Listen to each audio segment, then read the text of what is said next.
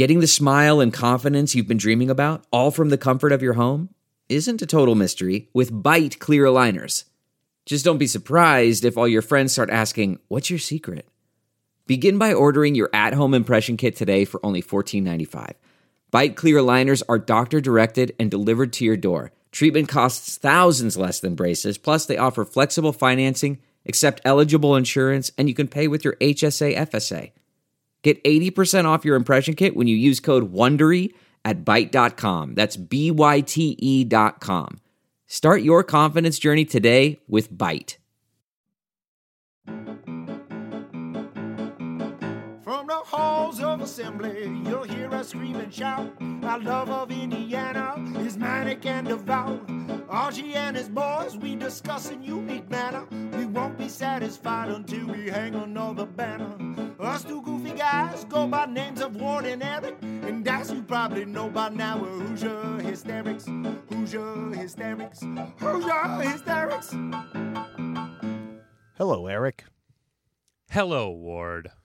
We're here for another episode of our podcast, which is powered by... Sing us a song, you're the Pigs man. No. Sing us a song tonight. Oh, I knew you'd go Billy Well, Joel. we're all in the mood for some recruiting news, and you've got us feeling all right. Yep. Yep. Hey. I don't know about the direction this is taking. Well, look, people were insulting the Pigs siren call that I was doing. But I still liked it. I know, but you know what? I'm trying to listen to the people. I'm trying to listen to some of the people. Okay. So I mean, a vocal minority, I bet. Yeah, well, if there's anything that'll get us back to doing those, it's what I'm doing now. We got a fun one today, first of its kind, first ever of its kind for us. Groundbreaking. But let's remind people of the little housekeeping we have to do. We are 1 week closer to November 16th, the first ever Hoosier Hysterics Homecoming. Join us at the Bluebird. The Hysterics are playing the bird. Finally, that's where Wilco got their start. Yes. Why not us? I'm not sure if that's where they got their start. Well, it was They one played there was what when they were starting. Yeah. Yeah, that's true. That's true. It's also where Jack Fife got it started. No, Bluebird though, that is, and It's incredible. I'm on record of that is my favorite all-time bar. Not just because my future wife played rock shows there, and I fell in love with her on the stage of the Bluebird, but it's just got the perfect atmosphere for what we're putting together. It's iconic. It holds a bunch of people. It's roomy. It's got it's a gonna stage. Be great. And we want to pack it, and tickets are going fast, but there's still some available. So go to at Hoosier Hysterics, no vowels in hysterics, to click on the link. I'll pin it to my profile so that you guys can click on the link to get tickets. Tickets include attendance, obviously, free barbecue provided by Barbecue. Ooh-wee Barbecue. George Leach and Jeff Newton, former Hoosier Stars barbecue business out of Charlotte. They're coming to Bloomington on November 16th, and they are going to have their barbecue there. They have something called a barbecue sundae. What? Yeah. What? It's layers of mac and cheese and beans and beef. And I mean, that's going to be there. So your ticket entitles you to that. Your ticket entitles you to 2 drinks. Think about this. Two guys that were instrumental in getting us to the national championship are jumping in their very in-demand food truck in the Carolinas and driving all the way to Bloomington to service up some of that ooh-wee barbecue. To be part of this event, to be part of the homecoming event. The ticket also entitles you to 2 drinks. You can buy more drinks after that. And the cost of the tickets is how much, Ward? I was trying to remember if you added up with like the taxes and the fees. Carry the one. That's where I get messed up. But it all ends up coming out to absolutely zero. Free. No money at all. 0. That's a good deal. That is a great deal. We will also, at this event, be giving away tickets to IU versus Purdue. Yes, it's Purdue. I sent the write-up for the Hoosier Hysterics Homecoming event to Mike Pegram, who texted me after I sent it to him and said, "Did you mean to write IU versus Purdue?" And I said, yeah. Yeah. They're turds. So, yes, I did. We'll be giving away special tickets to that game where you also have the ability to play basketball on Assembly Hall's court. Not during the game, but at a different time. Yeah, that would be weird. That would be weird. And we will be giving away Pacers versus Hornets tickets in the suite at, what's it called now? Banker's Life? I think it's changing. I think they're selling it to somebody new to sponsor. The Pacers Arena, sit in the suite, and then get a picture with Cody Zeller and Victor Oladipo. Get to meet them after the game. I've heard of those guys. We're going to give those away at the event. This event is going to be incredible. We want to see as many of you as we can there. Please RSVP, sign up, register, Eventbrite. Go to our Twitter, at Hoosier Hysterics, no vowels in hysterics. And, man, let's get to this one. Hoosier Hysterics. Hoosier Hysterics. Ladies and gentlemen, boys and girls, we have an especially special guest today. Eric, take a deep breath, gather yourself. You've got a very, very long list of accolades to get through before we talk to our special guest. Ladies and gentlemen, we are talking to a woman who hails from Mount Carmel, Illinois, where she was two-time Miss Basketball in the state of Illinois, a Parade High School All-American, the National High School Coaches Association Player of the Year. She finished her career as the all-time scoring leader in the state of Illinois, averaging 38 points a game. She was WBCA All-American Honorable Mention 2017-18, Honorable Mention 2016-17. By the way, the only Hoosier ever to make that list. WBCA All-Region 2016-17. Wade Trophy List Watch for 2017-18 and her junior year. Citizens Naismith Trophy Watch List her senior year. Naismith Trophy Preseason Top 50. All Big Ten First Team through her senior year. Her junior year. Her sophomore year. We have postseason WNIT Most Valuable Player, Senior Class Award finalist, academic All Big Ten 3 years in a row, Big Ten Player of the Week several times, Big Ten Freshman of the Week several times, Big Ten Medal of Honor. I mean, number one all-time scoring at Indiana. By the way, the next closest person is 400 points behind her. Number one all-time in free throws made. Number one all-time in assists. Number one all-time in steals. Number two all-time in threes made. Ladies and gentlemen, we are talking to the single greatest women's basketball player to ever play at Indiana University. Please welcome TYRA BUSS. Woo! Thanks for having me. How did that all sound when you heard all that? What does that feel like? It feels pretty great to think about all the honors that I've been honored to have while I was playing basketball at Indiana University, and obviously I don't really like to talk about myself. Well, the team awards is way better, but it does feel good to hear that, I guess. All right, well, wait, it made me, as you were saying all that, and even just from the high school days, I'm like, this is like Damon Bailey on the men's side of you coming in with such incredible hype and accolades and Parade All-American. That's the one that keyed me. I was like, it's Damon Bailey for the ladies program. It's really remarkable. Yeah, I've heard that a couple times as well. Bet. TYRA, as I read off that list, I know this about you. And by the way, anybody who follows you on social media or just has seen interviews with you or has followed the women's team when you played there, the thing that stands out about you is just the absolute joy that you played the game with and that you have for your teammates. It just seems like there is no human being who could possibly love being on her team or his team more than you. Is that fair to say? Absolutely. That's why, I love basketball so much and have such a passion for it, is because it is a team sport. And that's why, that all the individual successes are great. But I honestly, and I say this with, I'm all honesty, I would not have, any of the awards if it wasn't for my teammates, because I'm not out there doing it by myself, and my coaches as well. And so obviously, I do have a lot of, different individual accolades, but my most favorite memory that I'll always remember is us winning the WNIT championship, just because that's all I've ever wanted to do, was win a championship with my team. Well, we are definitely going to get to that, but just be selfish for 1 second for me? Of all the things I listed, which is the one that sticks out to you that is most meaningful? Or if I didn't list it, name me the one thing individually that you were awarded with that is the one that, like, right before you go to sleep, you're like, oh yeah, it's cool that I got that. I would say, I mean, there's probably two. Probably being like the all-time leading scorer in Illinois for high school, scoring almost nearly 5,000 points, career points, and then definitely being the number one all-time leading scorer in Indiana University on the women's side.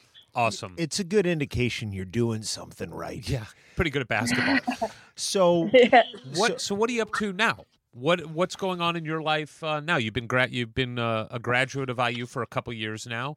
Where are you living, and what's keeping you busy during the day?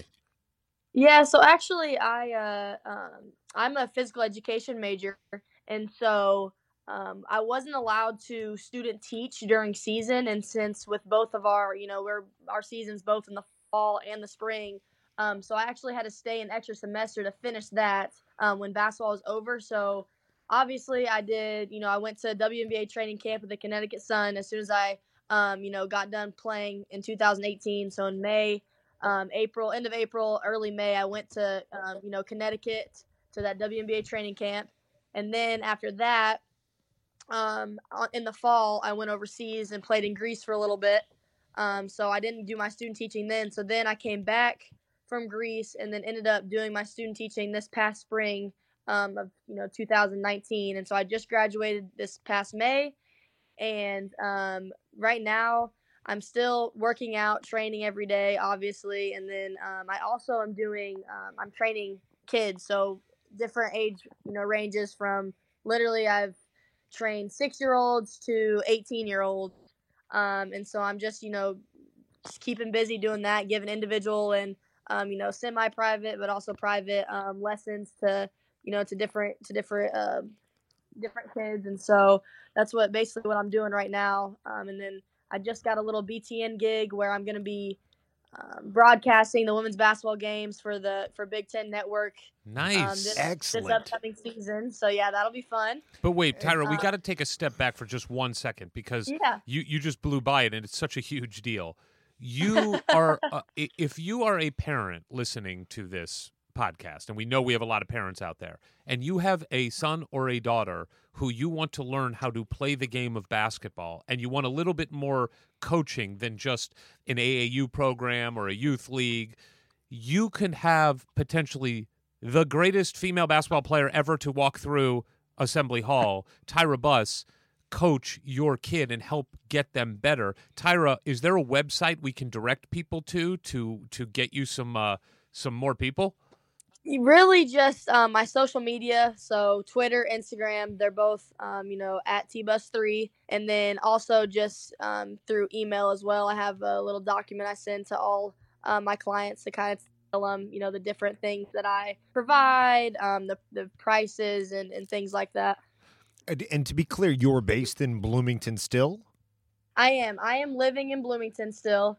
You're so lucky. You're so lucky. I love it. I absolutely love it here. It's funny because, not to speak like out of school, but when I was back for the camp, after the fantasy camp, the Vic Archie fantasy camp, after we were done playing, I got showered up and then came out. And I see a woman on the court just, making every basket that she shoots, which was, just seeing somebody make that many baskets on that court was alarming to me because I didn't know the ball could go through the basket after my performance. But there was TYRA BUSS. And I was like, well, I got to go talk to TYRA because to be honest with you, I think she's ghosting me on my text. Yeah, you'd already been stalking her digitally. I told you, you need to call me. Calling me is a lot easier because I have a lot of texts in my phone. I have a lot of group messages. Well, you were right. You showed it to me. You were absolutely right. You couldn't have been nicer. And I have to say, and I hope this doesn't embarrass you, but there were a lot of luminaries back for that camp. I mean, Vic was back. Calbert Cheney came back for a little while. Brian Evans. There was no one more popular in that room than TYRA BUSS. Everyone wanted to take a picture with her. Everyone wanted to talk to her. It was, and you could not have been more gracious, Tyra, to talk to everybody. It was really cool to see you there and to see you shooting buckets at Assembly Hall, sporting your IU gear too. So I stopped you. Again, any parent out there who wants their kid to take their game to the next level, please reach out to Tyra via TBUS3? Is that TBUS3? TBUS3. Bus 3. Yes. All right, so you've got appreciate that that. going. You're doing the Big Ten Network games. So will you travel around at all for that, or will that be Bloomington games? Yeah, no. So they like that I'm based in Bloomington because I can, pretty much drive to Illinois, Ohio State, Purdue. There's a lot of different Big Ten schools that are close to here. But then I can also, I'll also fly to Maryland, Rutgers, the Michigan, things like that in Nebraska. And so I'll travel around basically anywhere, everywhere that they send me to. And it won't just be Indiana games. And are you doing color, play-by-play, sideline reporting? What's your deal this season? Color. So I'll be color. Cool. Nice. That's going to be really fun. Yeah, I'm excited. I did an audition in early August. I went to the Big Ten Network studio in Chicago, which was really, really cool to kind of tour that and see kind of the behind the scenes that I would have never been able to see before. So I thought that was really neat. And then I was very, very nervous. I've never really didn't know what to expect. I've kind of been into broadcasting, but I've never taken a broadcasting class. I've never really been taught anything to do with that. So I was a little nervous, but they thought I did a really good job. And so they wanted me to, do a lot of games this season. So I'm really excited to get that started. Did you hit up like Doris Burke and say like, hey, how's a lady make it? Like, how are we gonna take this next level, Doris? I probably should have, but no, I did not. By the way, I was just going to say, speaking as a broadcaster on this podcast, and speaking for Ward here, I would tell you as we go through this interview with you, take some notes because what you want to do is everything the opposite of what we do. If you just do that, you will be well on your way. I can't believe Eric called us broadcasters. That's the first and last time we're ever going to be called broadcasters. You guys need to give yourselves some credit. Nah, well, we do off camera. Don't worry. When we're not recording, we just tell each other how great we are all day. As we walk into my garage and close the door behind us. Yeah. So, Tyra, let's take a step back and start back in Mount Carmel, Illinois, and how you found the game of basketball. What's your earliest memory of watching basketball, and how did that translate to you wanting to play it? So I started at a really, really young age. I would probably have to get a lot of my credit to, obviously my parents, but, my biggest role models were definitely my two older brothers. And they were quite a bit older than me. One is my oldest brother's 10 years older than me, and then my other brother's 6 years older. So there's quite a bit of, an age difference. And so growing up, even when I was younger, I wanted to always be, around them and their friends. And they would always be playing different sports, basketball, baseball, football. And so they kind of, let me, they embraced me and they just let me kind of hang around them, even though I was a lot younger and I was a girl. But their only rule was that I couldn't go crying back to mom and dad. Yes. So that was the only rule, that as long as I played with them and they were beating me up, I couldn't go crying back to mom and dad, or else I could never play with them again. So definitely my toughness is thanks to them. And I give, them a lot of credit, obviously. Try not to their face because they have big heads, but but for real, I'm really close with them, and I think just going to their different sporting events growing up, and then just having a basketball in my hand at a young age, I just kind of just had that passion for it, and I had a lot of natural ability playing, but then also, since I loved it so much, I worked extremely hard, and I loved all different sports. There wasn't a day you wouldn't find me with any type of baseball. I played baseball with the boys until I was 14 years old. I never played softball. I was playing basketball with the boys, and then obviously when I got to 5th and 6th grade, I had to play with my school ball team. So I just kind of grew up with like my older brothers and playing with boys, and that kind of made me who I am, and made me a better basketball player. And then also any type of football. I did pump, pass, and kick competition. I played soccer. Just really, I did anything and everything that I could. I loved to run. My mom was a runner, so I was always running with her, at a young age. And so it's just, my parents are super athletic. My brothers are super athletic. And I just kind of was fortunate enough to grow up in such a family that just loves sports. Now, you are a little too young to remember the glory years of Michael Jordan in terms of why somebody coming from Illinois would be gravitate towards basketball. Was there any basketball players as you were young that you would watch college or NBA and start to kind of get an idea like maybe that's where you wanted to focus your talents? Or was it more something as you were growing up, you were just like, oh, this is the thing I'm actually the best at of all these sports? Yeah, I don't think there wasn't, I get this question a lot, like, who did I, look up to, as a basketball player?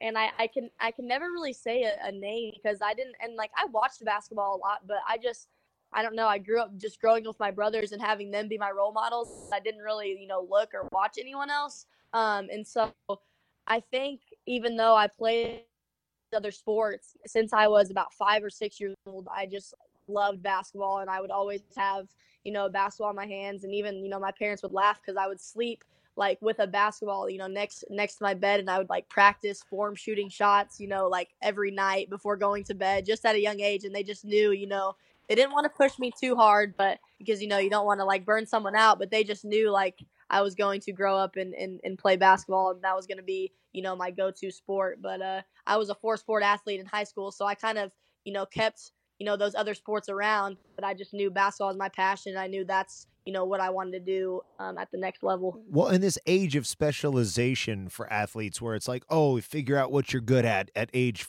4 and do nothing else, what do you think being a multi-sport athlete throughout high school provided you with that you wouldn't have gotten if you were only hooping?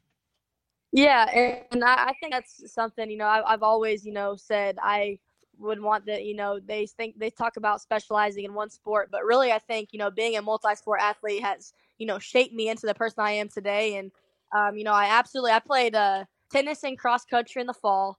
And so I was a 2-sport athlete in the fall. And even though tennis was my main sport, absolutely did not like cross country at all. I love to run, but running 3 miles hard for time and just hurts so bad. Yeah. But honestly, I did it because, one, my mom, like I said, was a runner, so she was also my track coach, and she would make sure I was in the top-notch shape. You can only imagine how workouts with her went. Yeah. But she, she told me that this cross country was going to help with endurance going into, my basketball in the winter season. And so honestly, it did. I didn't, I played every single game and never came out. So I played, all 32 minutes in high school. I played every single minute. And I think, just having that endurance with cross country really helped, even though I didn't like it as much. I think that helped, get through, all 4 quarters without even, getting tired. And I think that's where I would, be a lot better than others. And then, obviously I did track in the spring. And like I said, my mom was my track coach. And so that was that's something that I really do miss is even though she would absolutely kill me at workouts, I've never been in better shape in my life than whenever I was working out with her. So I think it just really just helped, with staying in shape, being able to do different things. Like even I did pump, pass, and kick until I was 15 years old. I don't know if you guys have ever heard of that competition. Oh, sure. But yeah, and so and it takes you a lot of different places too, and you get to meet a lot of cool people. I went to nationals in pump, pass, and kick when I was 13 years old. Ended up coming runner-up, which stinks, but I was fortunate to go to San Diego and go to the Chargers. I don't even know who they were playing that game, but then also whenever I was 10 or 11, so it was whenever St. Louis was there, the St. Louis Rams. Yeah. Obviously not a team anymore, but we would do our state competition would be at the Edwards Jones Dome there, and so even though we had to wear our St. Louis jerseys to the game, I always competed in a Brett Favre, because we're huge Green Bay Packer fans. My parents were born and raised in Wisconsin. Oh, so okay. huge Badger fans. It was really, really hard for them to accept me coming to Indiana. Yeah, But they were good for huge you. Badger fans. You saw the huge light. Badger fans and huge Cheeseheads. And so they were huge Brett Favre fans. So I would always compete in a jersey. Well, that year, the Packers were actually playing against the Rams, and so it was really cool because everyone else had their St. Louis St. Louis Rams jerseys on to participate, and I was wearing my, Brett Favre jersey, and so he came over to me after the competition, and he, was talking to me, and he asked me if he could sign my jersey, and I was like, yeah, of course, and so it was really cool. Everyone was super jealous, so that was something that was really, really neat. But yeah, I don't know, I've just always loved any type of sport that you could possibly think of. So How far can you throw a football? I don't want to. I don't like I said. I don't want to come off sounded like I'm just the best, but I can throw a football pretty far for a girl. No, I bet. See, I don't. What I love about you is that there's no for a girl stuff like that. That's you're True. just an incredible athlete. Period. True. And so like yeah. could you throw it? Could you throw it like 40 yards? Could you throw a football? Yeah, I can. I can throw a little over 40 yards. TYRA, Wow. I can't run a football 40 yards. That's the difference here. When you mentioned tennis, I was like, oh, tennis. I was actually pretty good at tennis in high school. Maybe I could. No, I wouldn't. She would will destroy me. smoke you. And anything that requires athletic ability, I would be destroyed. Yeah, and I also get the sense that you're amazingly competitive. Oh my gosh, that's something. I mean, I'm competitive with anything. I literally hate to lose. Like, it could be the smallest thing. We could be playing like a card game, and I would still get just heated if I lost. Like, and some things are even just luck. But I'm just such a competitor, and that's like it. Sometimes it's bad how competitive I am, but like with my friends, they get a little upset. Like, TYRA, chill out. You can't win everything. But I'm just like, I want to win so bad. What about shotgun? Do you always call shotgun when you're going to the car with your friends? Oh, for sure. Yeah, you gotta call shotgun. Absolutely. Your brothers, how big are they? How big are they? Yeah, are they tall guys? No, they're about 6 foot. Okay, so they're not super tall. Did you get into competitive one-on-one basketball games with them as you guys would just screw around at the house and stuff? So, yeah, it's funny because now they'll say when I started getting in high school, probably my sophomore, junior year, they could still kind of, play with me, but now they'll say it's crazy because they used to whip up on me and now I just, am better than them, shooting, even just taking them off the dribble and making moves. They just think it's so crazy that I can, beat them now. And it's pretty funny. Is it easy for you to beat them? Do you just smoke them? I mean, I wouldn't say it's easy because they are bigger than me, but they do get pretty upset because they used to have to kind of take it easy on me, and they kind of get really upset that now they are actually having to play hard. And how satisfying is it for you to beat your brothers? Oh, it's the best. It's pretty funny because, like I said, they used to always beat up on me. Growing up, we actually had a little basketball goal in our basement where we would play. That obviously it wasn't a 10-foot goal. It was about 7 foot probably. Mm-hmm. And so we would start there, and that's where we would play and we had a little football thing down there that we would play with their friends. And then now playing on a 10-foot goal and me whooping their butt, they just shake their head. They really can't even say anything anymore. They just shake their head. Give them a shout out though. What are their names? Let's give them a little shout out. My oldest brother is Tyler BUSS, and then my other brother is Kyle BUSS. All right, very good. Tyler and Kyle.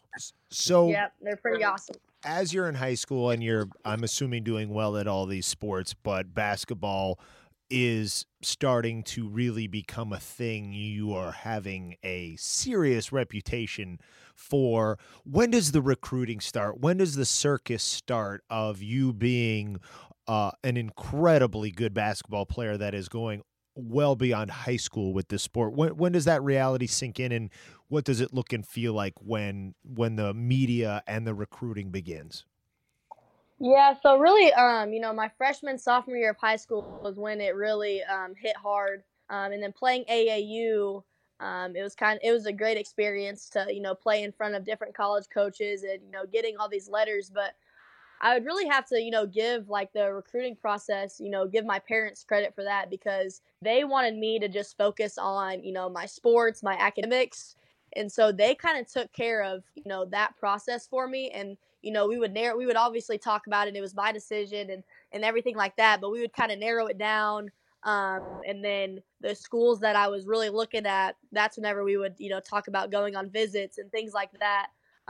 But they really just wanted me to focus on, playing the game that I love, not having to stress about it. And that's, something that I'm very fortunate to, have parents that, did that for me and, knew the right questions to ask and, kind of helped me through that process. Because it can be very overwhelming. And at one point it was just with all the calls, all the letters, who do I want to talk to, and what, like all the research we had to do. And so it's definitely an overwhelming process, but once you narrow it down and then, they always tell me, like, a bunch of people told me, like, you will know, the right place for you. Like, it'll feel like, that's where you want to be. And so the minute I stepped foot on IU's campus, I just knew, like, wow, this is home. Wow. Like, I feel like. Walk us through that. So who reached out to you first from Indiana? Because the coach you ended up playing for, if I'm not mistaken, is not the coach who started recruiting you. Is that correct? Well, yeah, actually it's kind of crazy. So actually Coach Felicia Jack, she actually was the one that first started recruiting me. Right. And I didn't know much about Indiana then. Like, she would like call me and talk to me. She had some of her assistants come to my games. This was my freshman year, I think. My freshman year of high school. And so then after she got fired, Kurt Miller came in, and he was, they had a really good season his first year here, and he was, I heard that from coming from Bowling Green, he had such a great record. He was All-American coach. Everyone wanted to play for him. So whenever I saw him out, whenever I was playing AAU, he was at a lot of my games. So I was like, okay, he's really interested. They would send me letters. They were just very like high on me, and it made me feel really good that someone, and not like all the other coaches weren't, like I had 70 plus Division I coaches contacting me. But the thing about them is, who were the top schools coming after you? Like, who were, when you narrowed it down to 5 or 6 or whoever it was, who were they that were alongside Indiana? So I always have dreamed playing in the Big Ten, and then I wanted to play close to home. So that was a big thing for me. I went to Tennessee Elite Camp. They were recruiting me. I just didn't feel at home when I went there. When I went to the Elite Camp there, they have like 10 players stay with them the night before, like the 10 top prospects. And I don't know. The team didn't feel very close. Loved Pat Summitt, but that's whenever he was starting to get pretty sick. Right. And so it was just very, it didn't seem like that was the place for me. Also, which same with Illinois, I don't know what is wrong with it, but I'm not a big orange fan, so just wearing orange, I don't know. It makes perfect sense to me. It's an ugly color, not a pretty campus. It makes total sense to me. Agreed.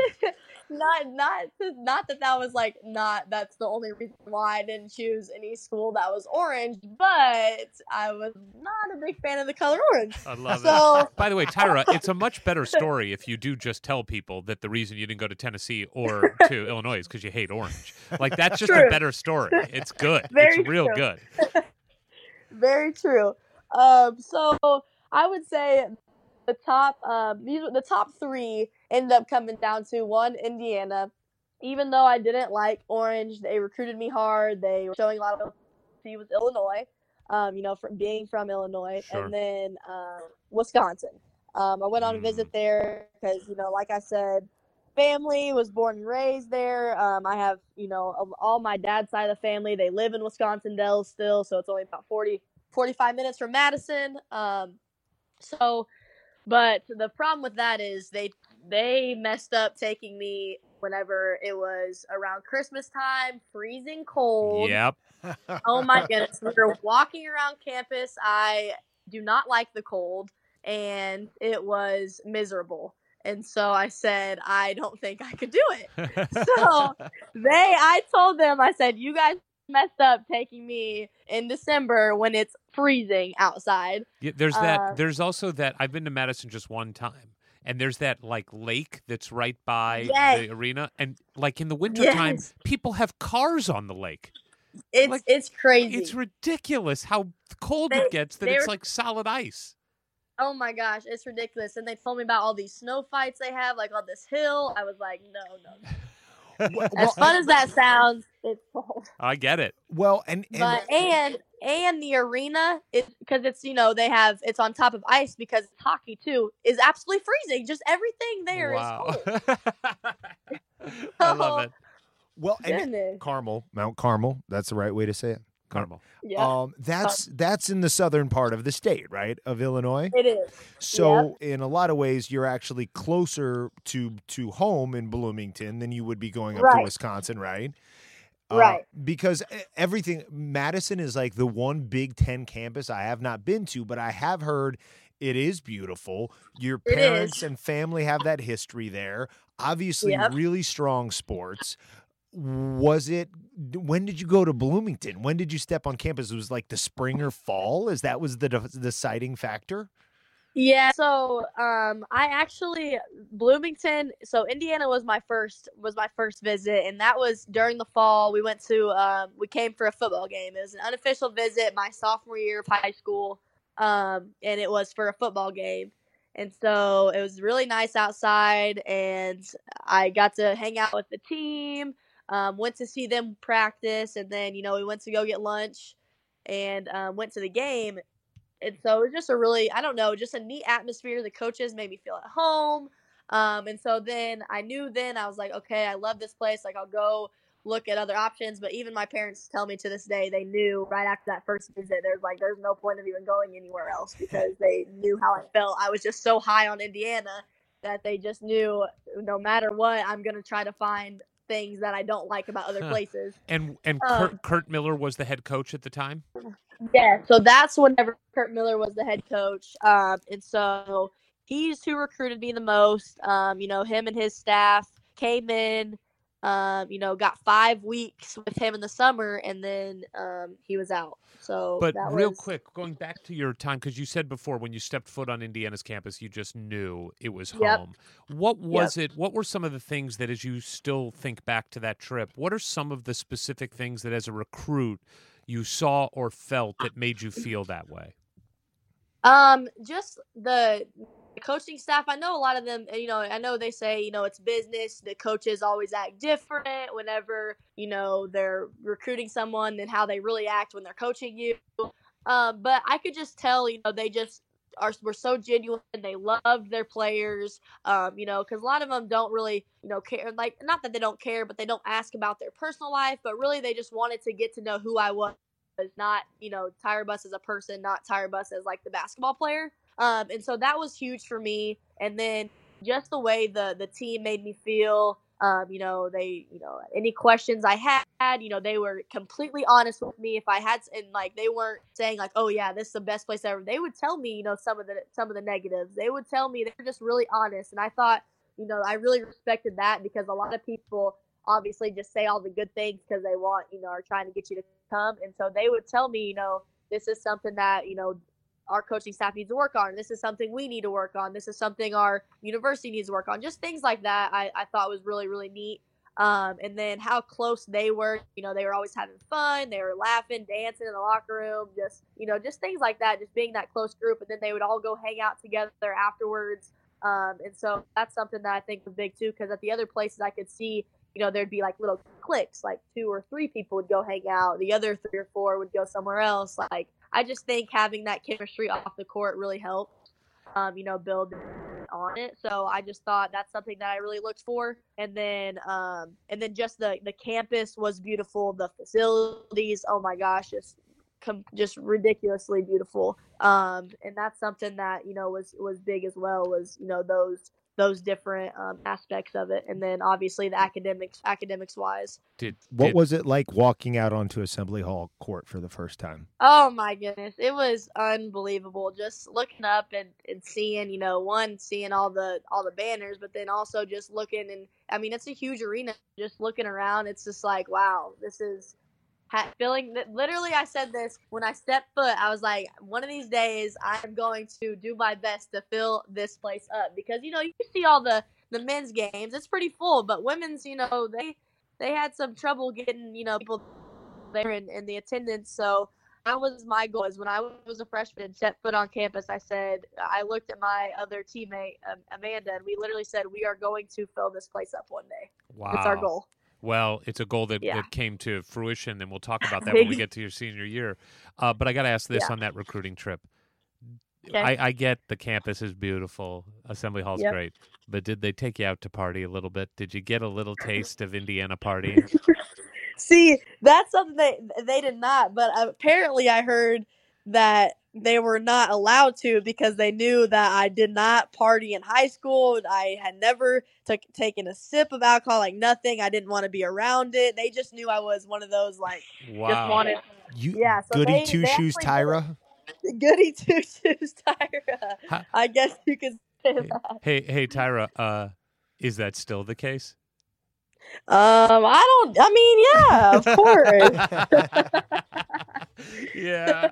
I think you enjoyed something like that. Right, exactly. Something like that. All right. So now let's get into, you commit to Indiana. Curt Miller's your coach. You get 5 weeks of him in the summer, and then he is let go under, I have to say, just really weird circumstances. I mean, from a fan, being on the outside looking in, no one knew what the hell was going on. He did seem like a guy that, like you said, had a great reputation, seemed like he was recruiting better. And I'll be honest here, when he landed you as a commitment, that is when I honestly first started paying real attention to Indiana women's basketball. I had read about you. The recruitment of you was really exciting. It did feel a little like we were getting the female version of Damon Bailey, like Ward said. It felt really cool, and it just made Indiana women's basketball cool and like a thing to really focus on. And Curt Miller deserves credit for that. And then he's fired. What did they tell you about why he was fired? Because this was not something that like was boiling over a year and, he's not doing what he's supposed to do. He got fired for a reason that they've never made public. But what did they tell you at the time? Yeah, it was weird. That's my guy still to this day. Love that band so much. We still talk. Like I said, he gave me an opportunity he was the Connecticut Sun coach. He gave me an opportunity to go there for training camp. And then, like I said, we still keep in contact to this day. And so it was really weird because we had a really, we hit it off right from the beginning. And that's another thing was I got really close with him before I committed. So coming here, and being coached by him for those 5 weeks, was great. He was a heck of a coach. I could even I didn't even get to play an actual game for him, but I could just tell in practices, like, this guy is legit. Like, this man knows what he's talking about, knows his X's and O's. He's ripping my butt for not shooting a three. Like, he was just one of those coaches that you just would love to play for, even though he was maybe crazy at times. That's just, who he was as a coach. But he knew what he was doing. And obviously, like you said, he has the reputation of, being an awesome coach. So when they, it was honest, it's crazy to think back about that, because it was just one of the hardest days, I think, for me, because I didn't know what to expect. Right. But it was weird because we had a summer class to go to, and so we had to wake up 7 a.m. weights, and it was, and now thinking back, it's crazy because of the different signs adding up to that day that I just didn't, I ignored. Right. Just shooting after one day, I was just shooting in the gym after practice, and he was just, there was five or six of us getting shots up after practice, and of course it was the younger ones because we were trying to get in the gym and get as much work in as possible, and he was just over there sitting on the side just watching us. I don't know, I didn't think that was weird at the time, but now I'm he was just kind of taking it all in, I think, because he knew what was coming. Wow. And so it was weird because then he called me over, and then I started talking to him. We were just talking about just life, and we were just, and then we started talking about basketball. He was saying, how amazing I was going to be here, and like not really, I don't know. And that's another weird thing. Like he wasn't really saying how like I was going to be like amazing playing for him. He was just saying I was going to end up being one of the best players to come through here.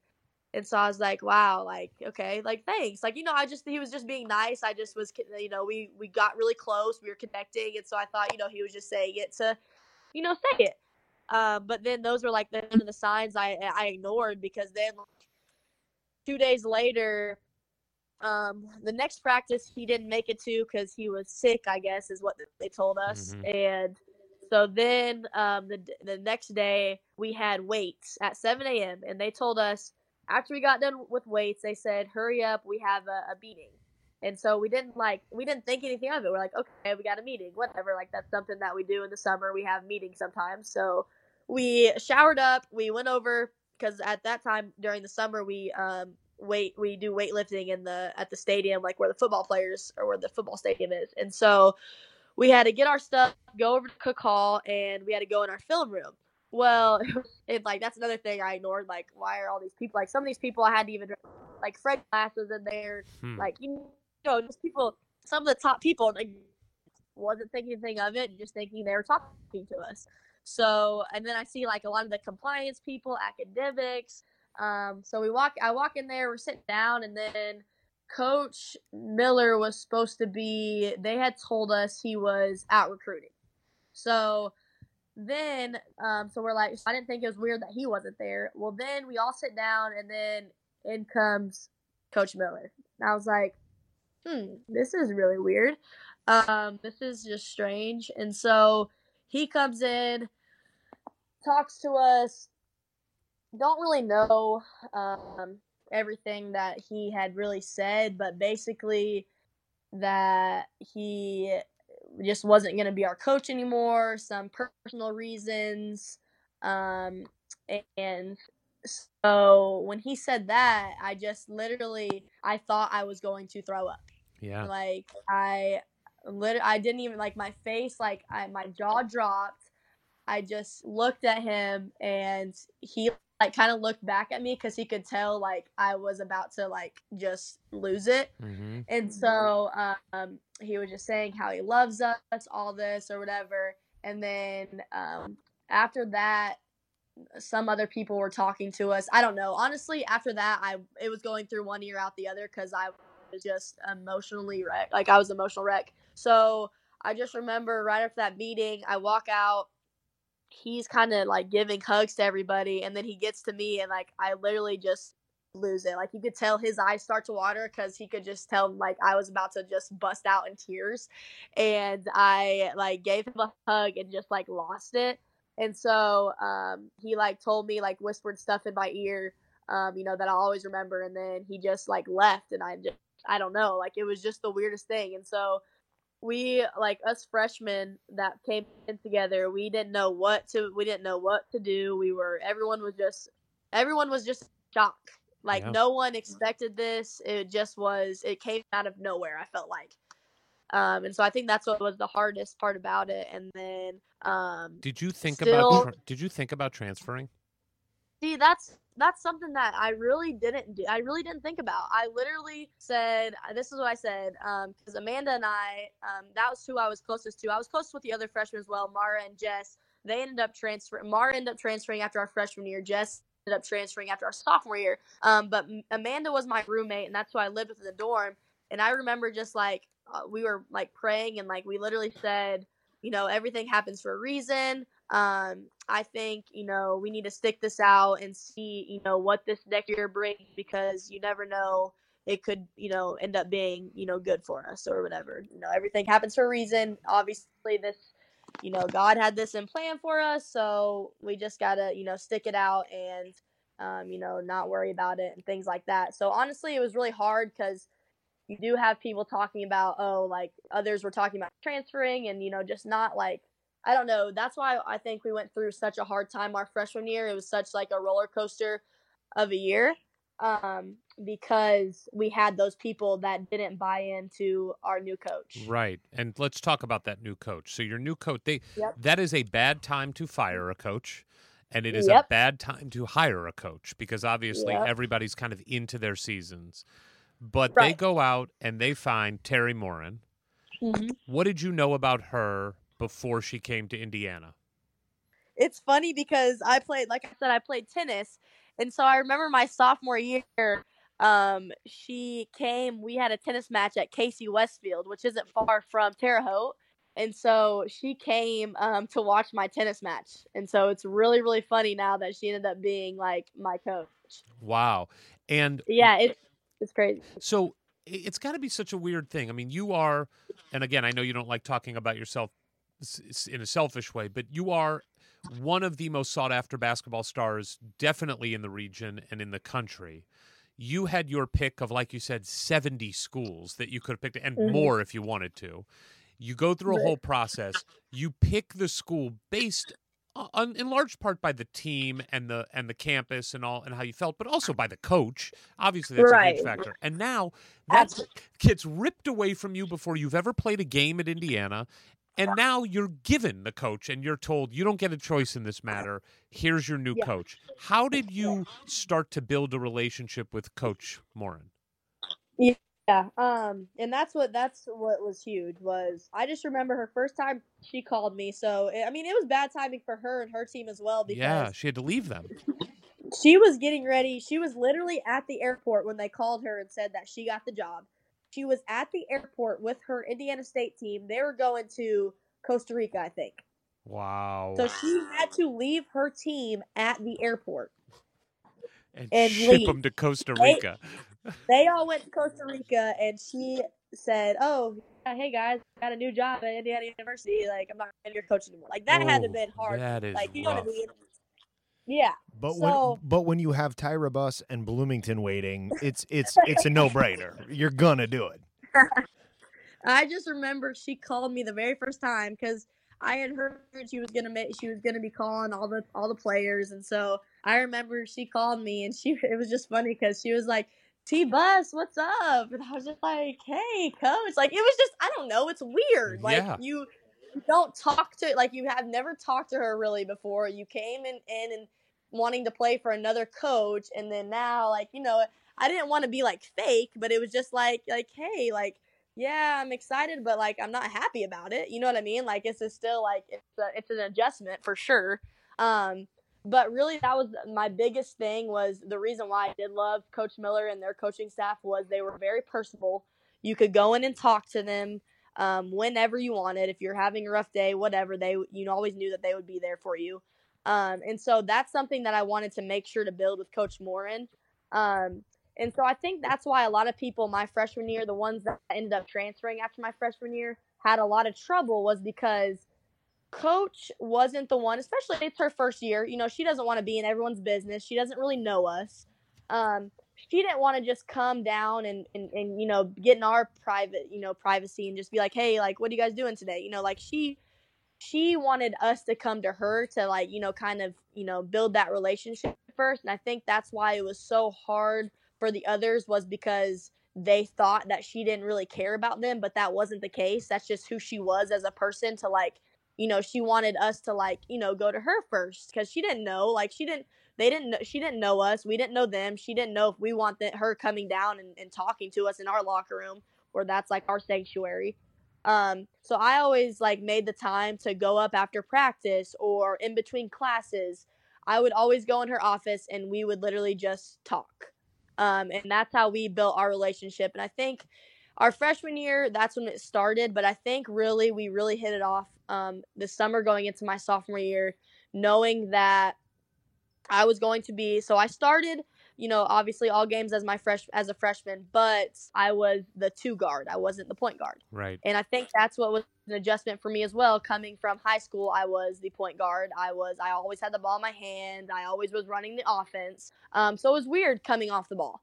It was definitely an adjustment, but, you know, it's something that I had to do for our team. And so I did it. And then I think going into sophomore year, we had such a tough year, my freshman year, in 2014-15. So then coming in my sophomore year, she that's when we really hit it off.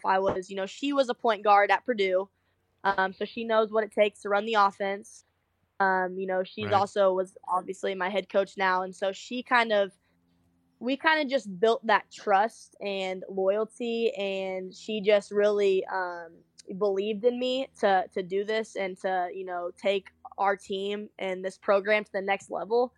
And so we really had that summer going into my sophomore year, we had a lot of heart to hearts on what it would take, what we needed to do. And she was kind of like asking me, like, getting advice from me as a player. And I like respected her like so much for that, is her like listening to and like actually listening to what I had to say, and like saying like why things didn't work out my freshman year, and like, we needed to do team bonding stuff. We needed to build more chemistry like off the court rather than just us going to practice and then we leave and then we don't really hang out with each other. And so then I told her how she needs to connect more with others, and we were just being just very honest with one another. And I think that's what, really helped build that relationship. And so from then on, like, yeah, we had, I'm a competitive person, so is she. And so I'm also very hard-headed and stubborn. And so sometimes, we would butt heads, but that's just because we both wanted to win. We both wanted to do whatever was best for our team. And like being the captain, being the point guard, being the leader, I had to like do, those type of things. And I think like her walking me and helping me through it, since she'd been there and has the experience of it playing in the Big Ten, I think that's why like we hit it off so much, and we ended up being, becoming really close as a coach and as a player. I've got to say, that's a very mature attitude for you to take, even as a freshman, one, to just get over the fact that hey, I'm one of the most highly recruited players in the nation, and I chose this school and this team for this coach, and you guys ripped that away. Here comes the new coach. She's not the most proactive as far as reaching out to the players for the reasons you mentioned, but it still took your mindset of being, I'm going to go make the effort. I'm going to build that relationship. Where did that come from? Was that strategic on your point, being like, well, I'm a competitor, I want to win, and the best way that's going to happen is if I go do A, B, and C, which includes going and bonding with my coach to make this work? Was it that sort of calculated, or was it just what you felt like doing? I mean, it's just what I felt was right, and what I thought would help our team, would help our program. And so, yeah, I mean, it was definitely hard at first. I'm not gonna lie. Like her, like coming in, I didn't. It's not that I always had the most positive attitude about it. There were some days where I was like, oh my gosh, like what is going to happen? Especially my freshman year, we had such a roller coaster of a year, and we ended up, we were, below 500. It was terrible, and so. I think that's like something after we got the people out that didn't buy in. I think that's whenever we started really, building that chemistry with everybody. And now, like talking to Coach Moore, and I know I'm like going ahead, but it's just crazy because now, like even after I'm done playing, like her personality now has changed so much. Where like now she goes and like is having such a good time with the team and like reaches out because now she knows them and feels more comfortable, because it is hard. She came in and that's what I had to think about was, as much as it was new for me, it was even more new for her. Yeah, she had no chance to, like, no runway. She just had to come in and get on a plane that was already taking off. That is a very difficult thing. Right. Well, no, she left the plane that was taking off. She left the Costa Rica plane, came onto a Bloomington, Monroe County plane. Exactly. And so thinking about it, I just had to like you said, just think and take that, like, use that as just be like, wow, like as hard as it is for me, like just think about how hard this is for her as well. Sure. Like she had to leave her team. She had to come in August, right before preseason, and like right before we basically started to, get into our preseason, then our actual season. She had to come in and basically everything was new to her.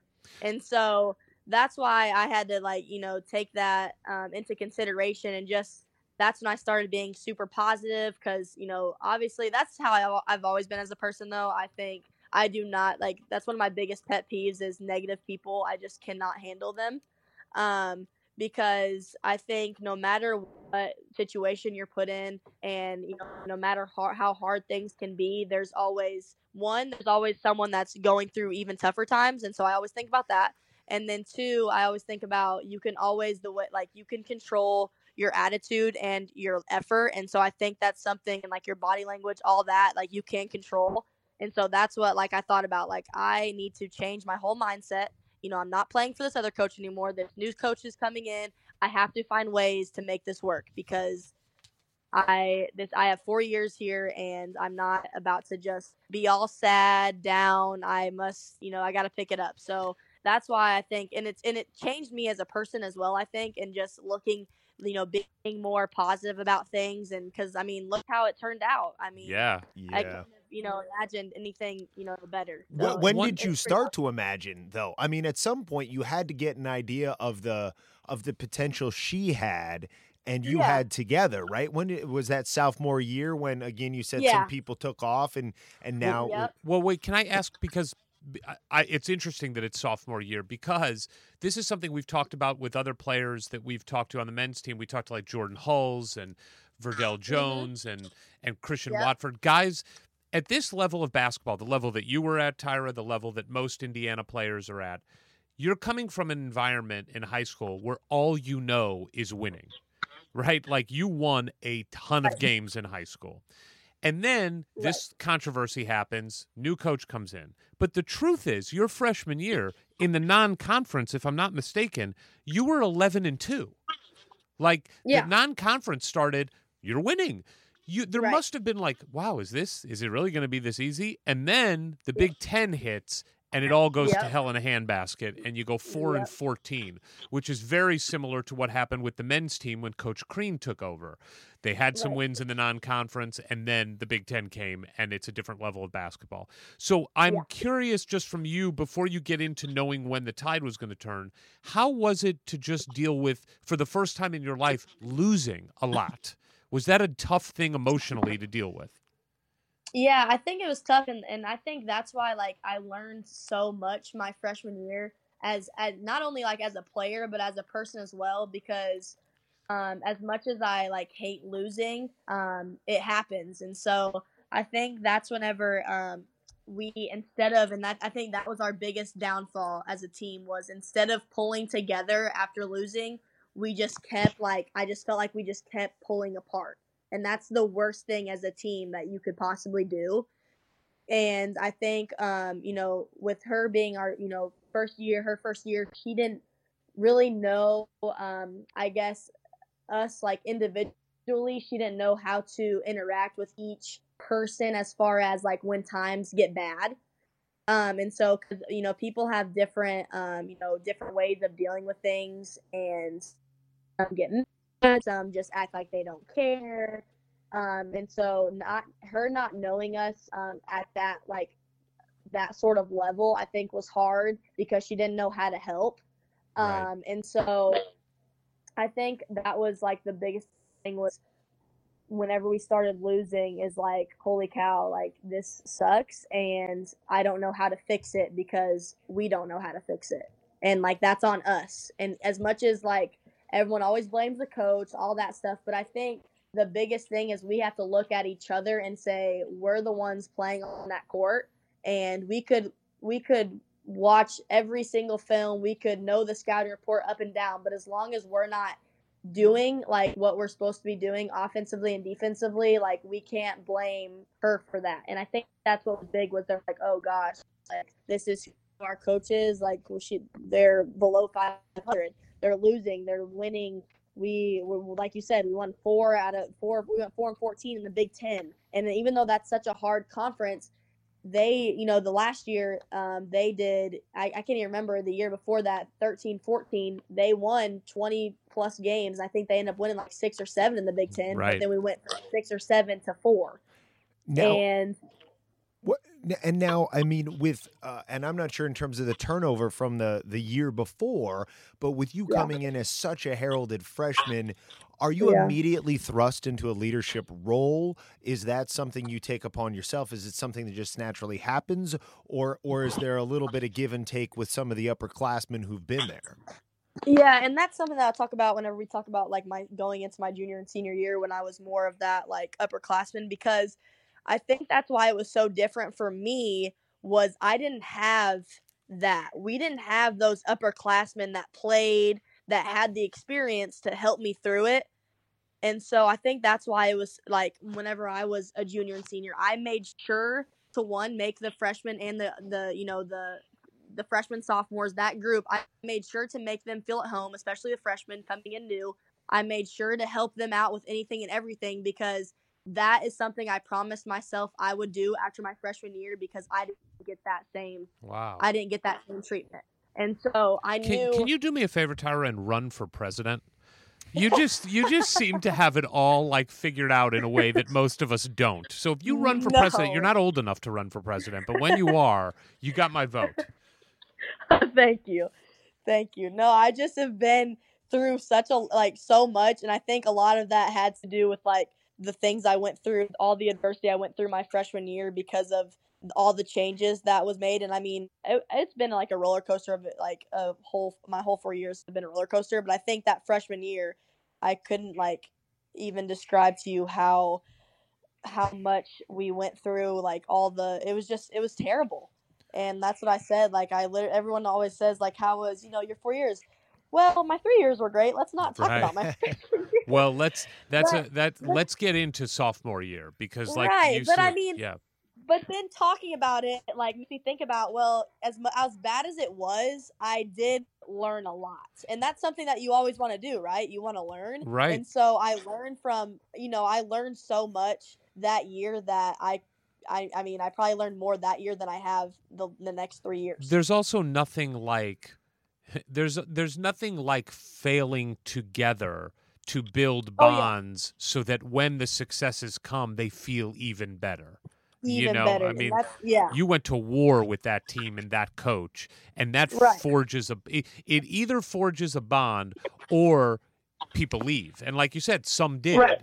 But then you weed out the ones that don't want to be there for the hard times, and then you get to build something really special. Well, let me ask you this. As we said, starting to move things in a positive direction coming your sophomore year, but even as a freshman and coming into sophomore year, did you already feel like you felt comfortable with your abilities and craft on the court? Was it ever a concern for you with all this other tumultuous circumstances surrounding the program and the switching of the coaches? Did you even have time to be like, hey, I'm concerned on how I'm going to transition from being a great high school basketball player to being a good one in college? Of course you became a great one, but was there ever any doubt, or were you just pretty confident with that from the get-go? So yeah, that's and that's something that even like in high school transitioning was I had to have that confidence, just because there were so many people, like, no matter how many points I scored a game, I would score 46 points, but it still wouldn't be good enough for some people. They looked at me as if, look at me. I'm not very big. I'm not very strong. I'm, not the most athletic. I'm just a competitor, and I have a huge heart, and I just want to win. And so I had so many people that doubted me and said I couldn't do this, I couldn't do that. Oh yeah, she's playing not very good competition. That's why she's scoring all these points, or all these. I could go on and on.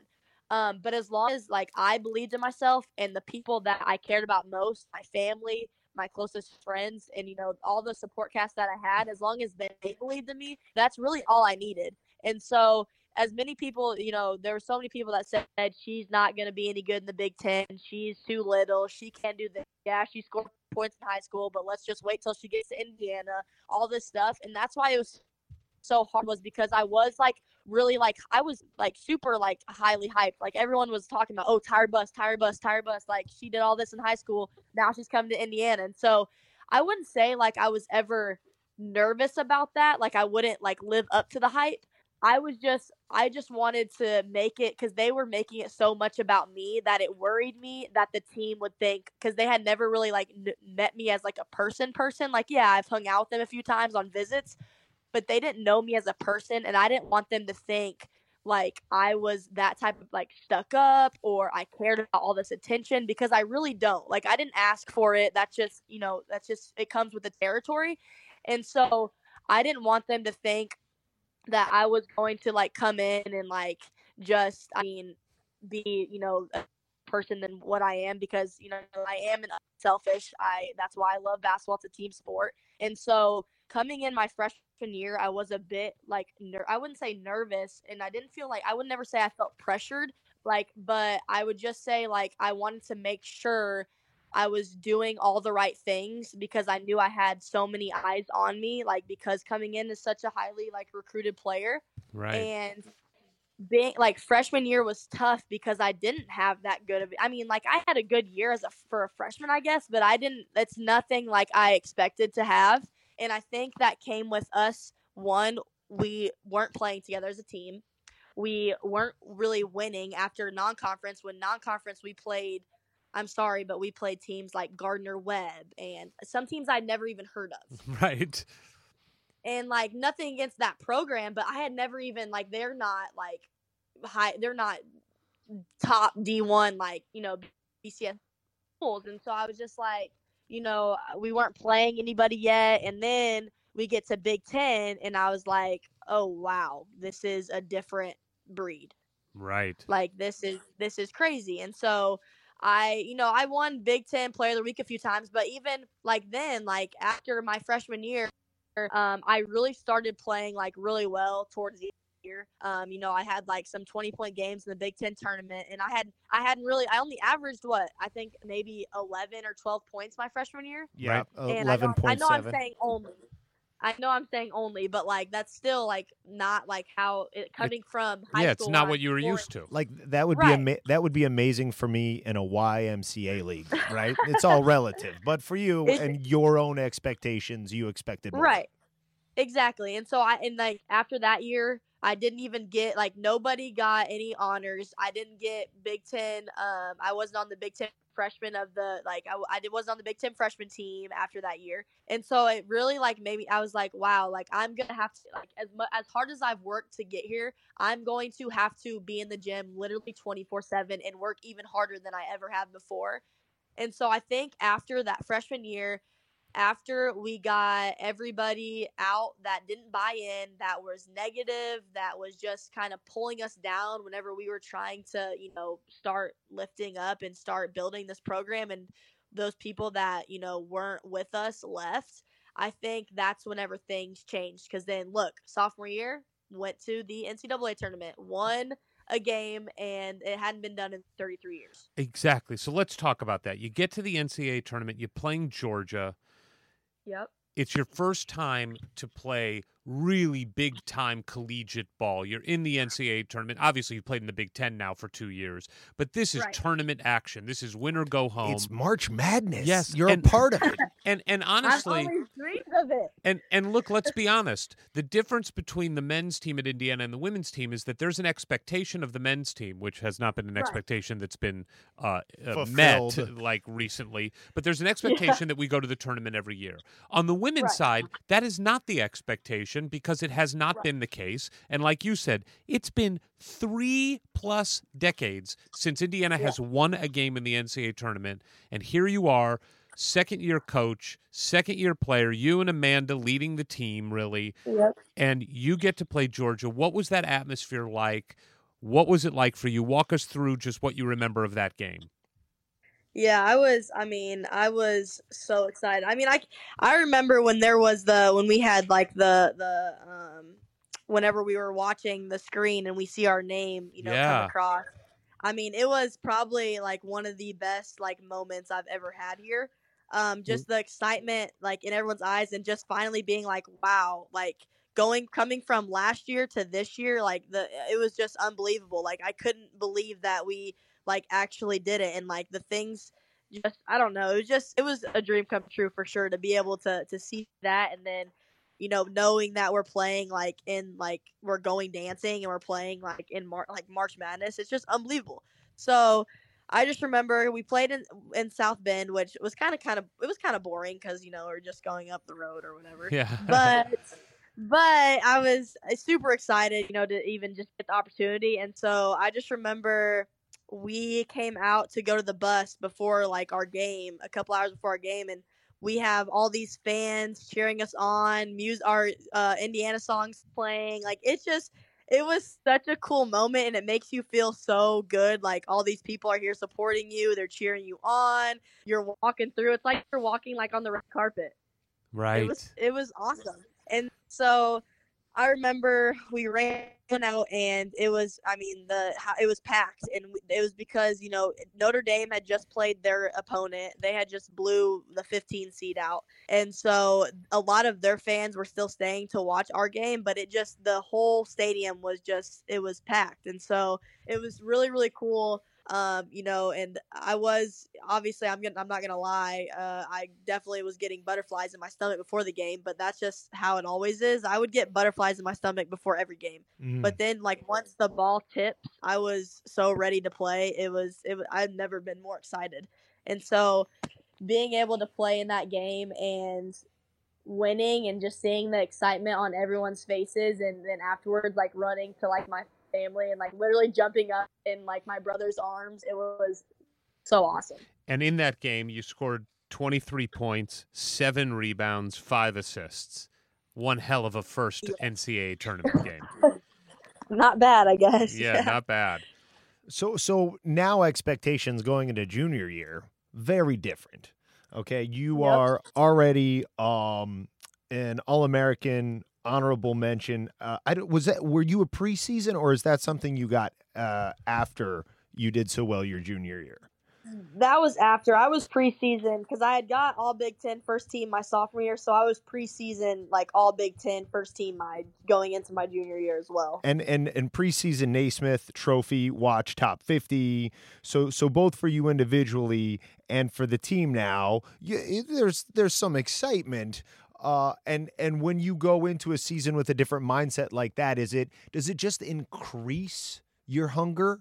Does it knowing that it's not just you guys who want to accomplish stuff, but you have fans now who have expectations and excitement? Does that just feed your desire to get in a few extra shots before you go home at night?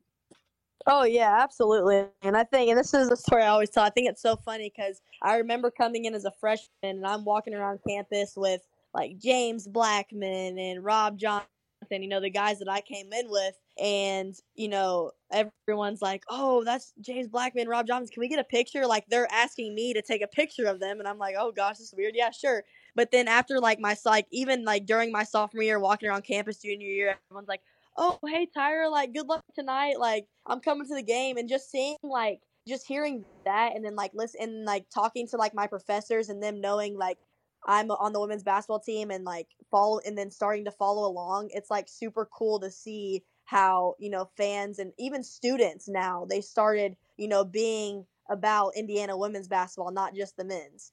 And just being, like, known around campus was, I mean, it was pretty cool and pretty crazy. Well, there is no doubt that your tournament win the year before helped that. But again, and I'm sorry to make this about you, but it is hard to overstate. It's probably impossible to overstate what you meant to that program, because of your accomplishments on the court, both from a team perspective and individually, you brought attention to the team. You were such a great ambassador for the program. Again, I go back to, you just looked like you were having the time of your life. And you would see social media postings where also, and I think this was part of it, I had never seen at Indiana the men's and women's programs linked in any way. They always just seemed so separate. But when you were there, I felt like I saw pictures of you with the men's players and Amanda with the men's players, and I'll give Coach Crean credit for this too. Coach Crean and Coach Morin talked about each other a lot. There was a lot of support back and forth that I don't remember seeing in the past. And then I think that just helped lift both programs. Did you feel that too, like a connection to the men's program in a way that that was meaningful to you? Yeah, absolutely. And it was really cool. You know, the guys that, especially the group that I came in with, you know, we got really close with them, but then, like, just connecting with all the other players and, you know, like the Colin Hartmans and, you know, just people like that. it was really cool to kind of see us bond with them, and they would even often ask us like who wants to come and get some shots up. Like we'd go in the gym and get some shots up with James. I've been in there with James before. I've been in there with Rob before. Like we were just getting shots up because one, they know what our goal is, but then they're also hard workers as well. And so I thought that was really cool, just kind of getting that bond. And then obviously Coach Crean was great. That's still my guy too. I remember junior year, after he had gotten fired, and then he came back to our one of our WIT games, and I saw him in the tunnel, and he gave me a hug at halftime, saying, because we were down at half, and he said, he just kind of gave me some motivational words and gave me a hug, and that just meant a lot to me to have him come back and support even after everything that had happened. So your junior year, again, expectations are higher. You have a really good year. I mean, statistically, you had a great year. The team finishes 4th in the Big Ten. I'm just like, you glance over the year, and it's like, oh, yeah, 38 points against North Carolina State. Oh, I know. Just like that's just one of the things accomplished. Not to mention, I mean, 38 points against North Carolina State. You also have 35 points against Florida. You're playing some bigger teams. And this year ends going to the NIT, the women's NIT tournament, where you guys have a pretty good run in the women's NIT. Again, you're winning postseason games, which is not the expectation has been. Right. But you fall short in that run. Yeah. And now you've got 1 year left at Indiana. Yeah. I would have to say, yeah, even like junior year, I think, we had a great run, but I think we fell like short of even our expectations because we were one preseason ranked top 25 because of the year we had before. We didn't lose anybody. We lost one person. She grad transferred, but I mean, she played, but didn't make like a huge impact, like big enough to like not for us not to be in that like back-to-back NCAA tournament. Sure. So I think that too is we brought in a couple people, a couple new and we just it just felt like not close to freshman year, but it felt like we had such a good sophomore year that we started to kind of go away from what we did that made us successful. And we kind of got comfortable with, okay, we did that. Now we can kind of like chill a little bit.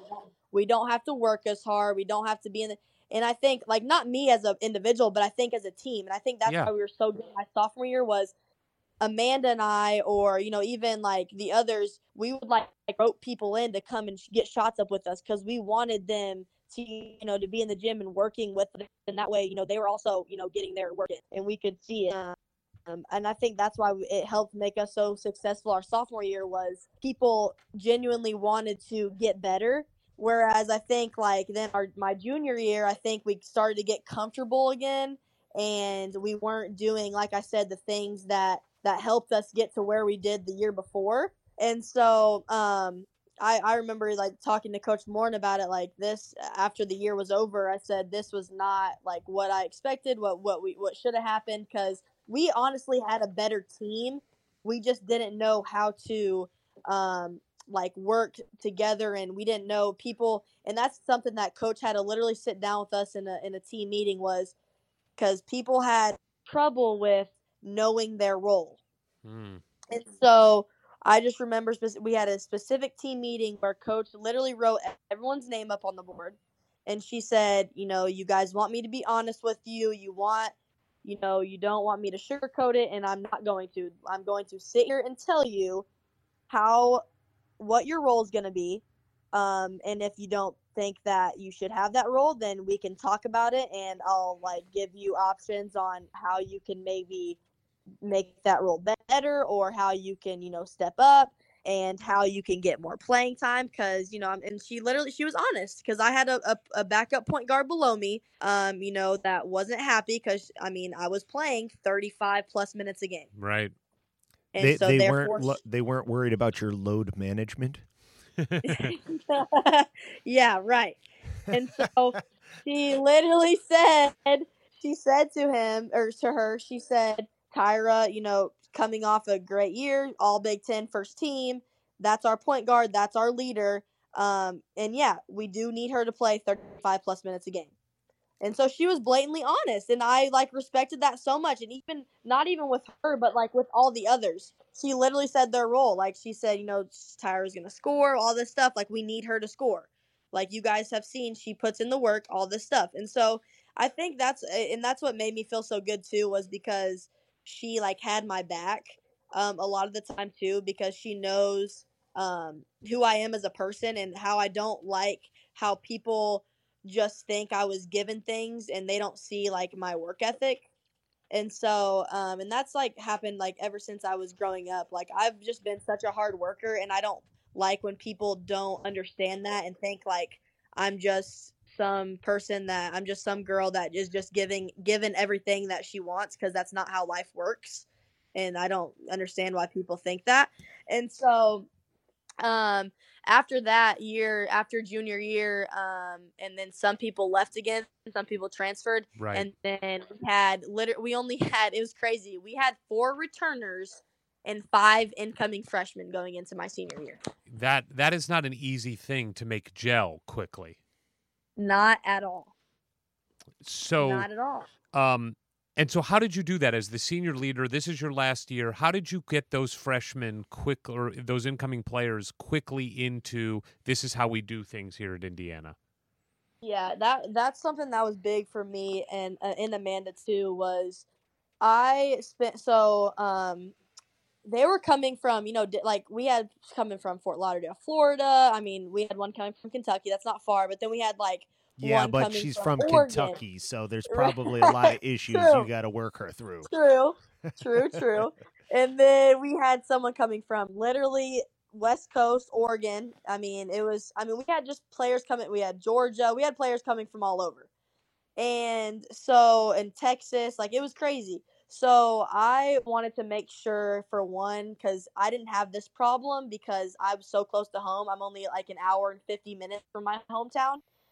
But for them coming so far away, I could tell right off the bat they were not scared, but they were just hesitant.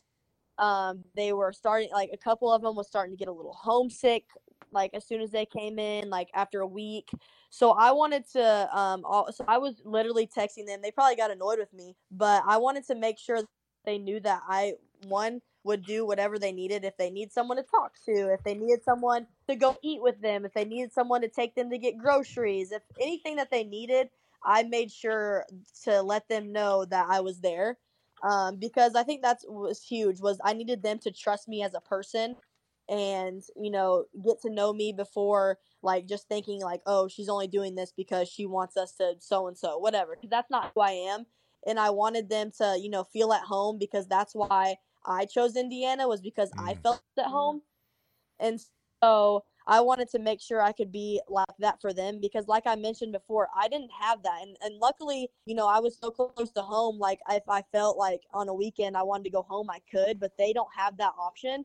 So, and I didn't have those upperclassmen to help me through my hard times or help me through like mental, like, I'd have a lot of times where I'd literally just sat in my dorm room and, just be sad because we were, one, having a terrible year, and 2, I just felt like I didn't have anyone to talk to older, because like they weren't mean, but they just, they weren't like nice, they weren't welcoming, really. Right. And so I wanted to make sure they felt welcomed at home. And so I spent a lot of time with them off the court, just going to the pool, giving them rides, just doing just fun things, like outside of basketball, so they like know that it's not just about that. And I think like once they started to like once I builded like my trust with them, and once like we started like connecting on a more like a better level, I think that's whenever we started really like getting in the gym and we started working out together. We would do like one-on-one drills. We would do just some of the things I would like in some of the things would just be just for fun, but they would ask me a lot of questions, and I think it like helped going through all the experiences that I went through my freshman year. I could like give them a lot of good advice, and so I think that's what helped them a lot too. And then just, knowing that regardless, I would always be like there and they could always talk to me. And I think that's what helped as well, because a lot of them were homesick, and it was sad to see it, because I could tell, like, yeah, they would be happy, but then you could just tell, like, sometimes it'd just be like, oh, like, I want to go home with my family and friends, and they couldn't do that. And so I wanted to, like I said, do my best to help them through those tough times. And I think once they got through the summer, once preseason started, and I think that trip to Italy in August helped a ton. We bonded so much because, one, we couldn't really be on our phones a lot, and so we had to just really spend that time together. And I'm so happy that we were able to take like that foreign trip during my senior year, because it couldn't have came at like a better time. So the year starts. You're bringing in a whole new group of people and trying to figure out how to gel quickly while you're in the middle of a season, and you definitely hit your stride at a point in the season with an 8-game win streak that happens in your senior year that really sets you up for postseason. I do have to ask, because the run that you went on in the women's NIT that we're going to get to here in a second is just so magical and incredible. But were you disappointed that you did not make the NCAA tournament your senior year? I mean, I was, and honestly, I even tell I guess they're juniors now, but the freshmen that were there whenever I was a senior, we joke about it all the time. If we just had just one more semester with them, just let them get that first semester out, because it's hard. I mean, it's hard coming in and 5 new people. I mean, practices, like the first month of practices where I felt like I was walking through, because it was so slow, because we had to literally teach everything new to them.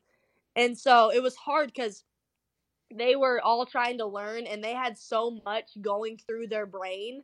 They couldn't play like how they wanted to play. And I get it. I totally get it. And I think that's why our first, that our non-conference season, we didn't have that great of a, we should have beat some teams that we, didn't.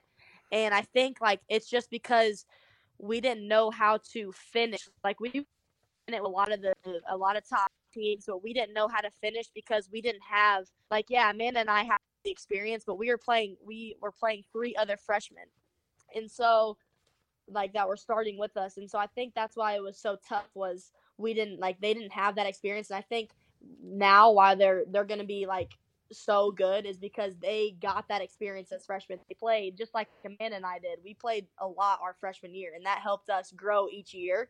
And I think once we started learning how each other played, that's when we started believing in each other. And I just remember it was, even my senior year was kind of a roller coaster of a year. Amanda and I, we were talking, because we were roommates, and we would just sit there and we would talk at night and just be like, wow, this is not how we expected our senior year to go. Because we didn't have a great non-conference start. And right. Then we did not have a great start to the Big Ten. No, and by the way, just for context here, on January 16th of your senior year, the team was 8-12 overall record and 1-6 in the Big Ten. Yeah. And then it came together, and you rattled off. What a run that you went on to end this season. It's unbelievable. We end up winning the last 15 of our 17 games. How great did that feel as that ball started to get rolling? Could you guys just all look in each other's eyes and be like, okay, we got this now, and we're unbeatable? It was awesome. Everything just started clicking, and we started believing in each other. We didn't care what everybody else, we did not care what anybody else on the outside of our program was saying. We just worried about us. We were only focused on us. And I think once we started to get that mindset, and once we started believing in each other and just having that positive attitude and not taking and helping each other out, but then if we yelled at a player or yelled at a teammate, not taking it personal, but just knowing that we're trying to help each other. Right. And so I think once we got that out of the way, I think that's whenever we started really just dominating. By the way, one of those wins in that run, in that 15 of 17, was a first-round game against Michigan State in the Big Ten tournament where the final score is 111 to 109 in a quadruple overtime game. I remember that. I remember following that and just being like, when is this game going to end? I mean, this thing, what do you remember from that game? I remember playing 60 minutes and feeling like I was going to pass out. Yeah. No, I'm just kidding. But that game was honestly so crazy. It was unbelievable. I just remember I thought we had lost because I thought she had that shot at the buzzer, which she did, but they had accidentally stopped the clock. Right. So it didn't count. And then once the buzzer sounded and we finally won, it was we were just so excited. It was unbelievable. It was honestly just crazy. Like, it was back and forth the whole entire game. Yeah, it's just a crazy statistical game, too. Your teammate Amanda finishes that game with 38 points and 9 rebounds. You finished that game with 8 assists, second leading scorer, obviously. Well, I shouldn't say obviously, but you were. But then you set up for the women's NIT. And you start off with 2 really solid games against UT Martin and Milwaukee, but then that sets up something that is so special for an Indiana team, which is a postseason win or go home, win or your season is over game against Purdue.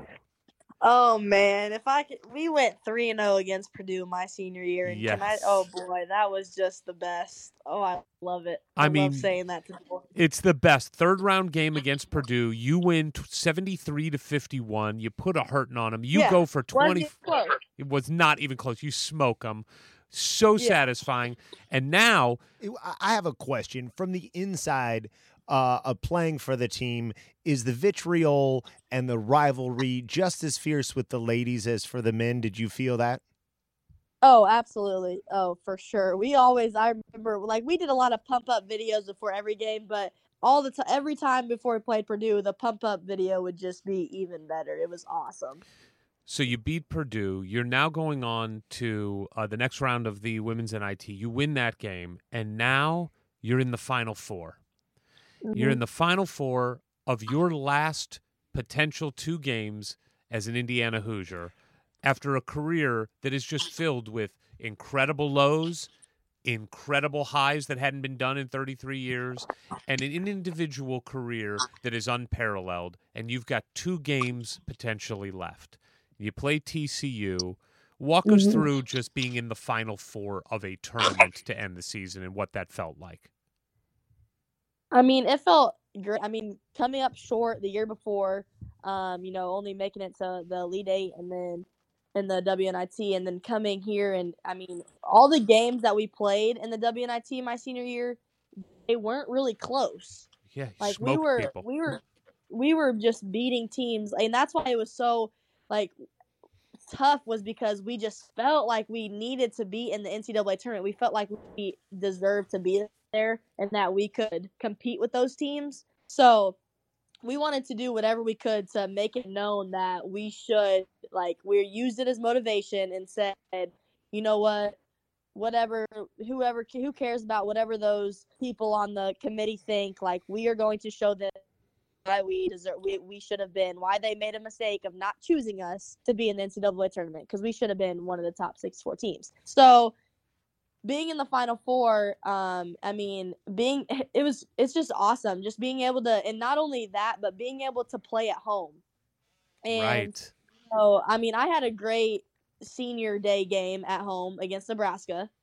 And so being able to continually play in front of our home fans in just the best arena that you could ever, think of. Fulfilling your promise and prophecy of filling that place up for the ladies' absolutely. games. Yeah, let's talk about that. I mean, you walk into Assembly Hall against Virginia Tech in this final game at Assembly Hall after beating TCU in the Final Four, and you are packing Assembly Hall.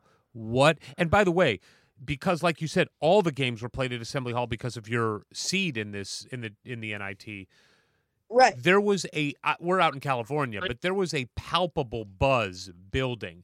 Every game, the crowds got bigger at Assembly Hall and bigger. And on social media, people were posting the attendance figures, and it just kept growing. And there was like this real movement to, we're going to pack this place. We're going to sell this out. What did it feel like when you walked out for warm-ups that first time on that championship game, and you look up and every seat is filled? I'm not just saying this to say it. I literally got goosebumps. Yes. It was like I saw people in the top, like up in like the top rafters. I couldn't believe it. I was like, oh my gosh, this is unbelievable. Because I wasn't paying any bit of attention when people were rolling in. Like I was just doing my warm up because that's when I'm like in my zone trying to get my shots up. So then we go into the locker room, and then we come out, do our run out with like a little under 20 minutes left, and I see people already up in the top, and it is just completely full. I mean, I got goosebumps, and I literally, like, I can remember I was smiling from ear to ear, and I was just, like, shaking my head, like, wow, we did it. Like, I said it my freshman year, we are going to fill this place up one day, and we literally did that. Well, and I think, I'm a glass half full type of guy. And it's like clearly by the end of this run, you guys are one of the best teams in the country, period. But even often the very best team in the country doesn't end up winning the NCAA tournament because of luck, circumstance, matchups. And correct me if I'm wrong, but to finish your career on a win, which is virtually unheard of. Well, no, not virtually. For Indiana women's basketball, it is unheard of. Sure, yeah, no, right? but I'm saying never for happened. anybody, right. male or female, to end your career with a win is very rare, and at home, and to win a championship, and to put a banner up, it had to be all a real dream come true, and to me, compared to like if you guys had made the NCAA tournament, maybe made some noise, got to anything short of winning the championship, I think really it's like we might not be sitting here talking about it today as this huge moment as it was for not just the ladies program, but for IU basketball, which has fallen really short of putting up championship banners lately. Absolutely. And obviously that wasn't our expectation. We always want to be an NCAA tournament team, especially since I got here. That was our goal each year. Sure. Especially after our sophomore year.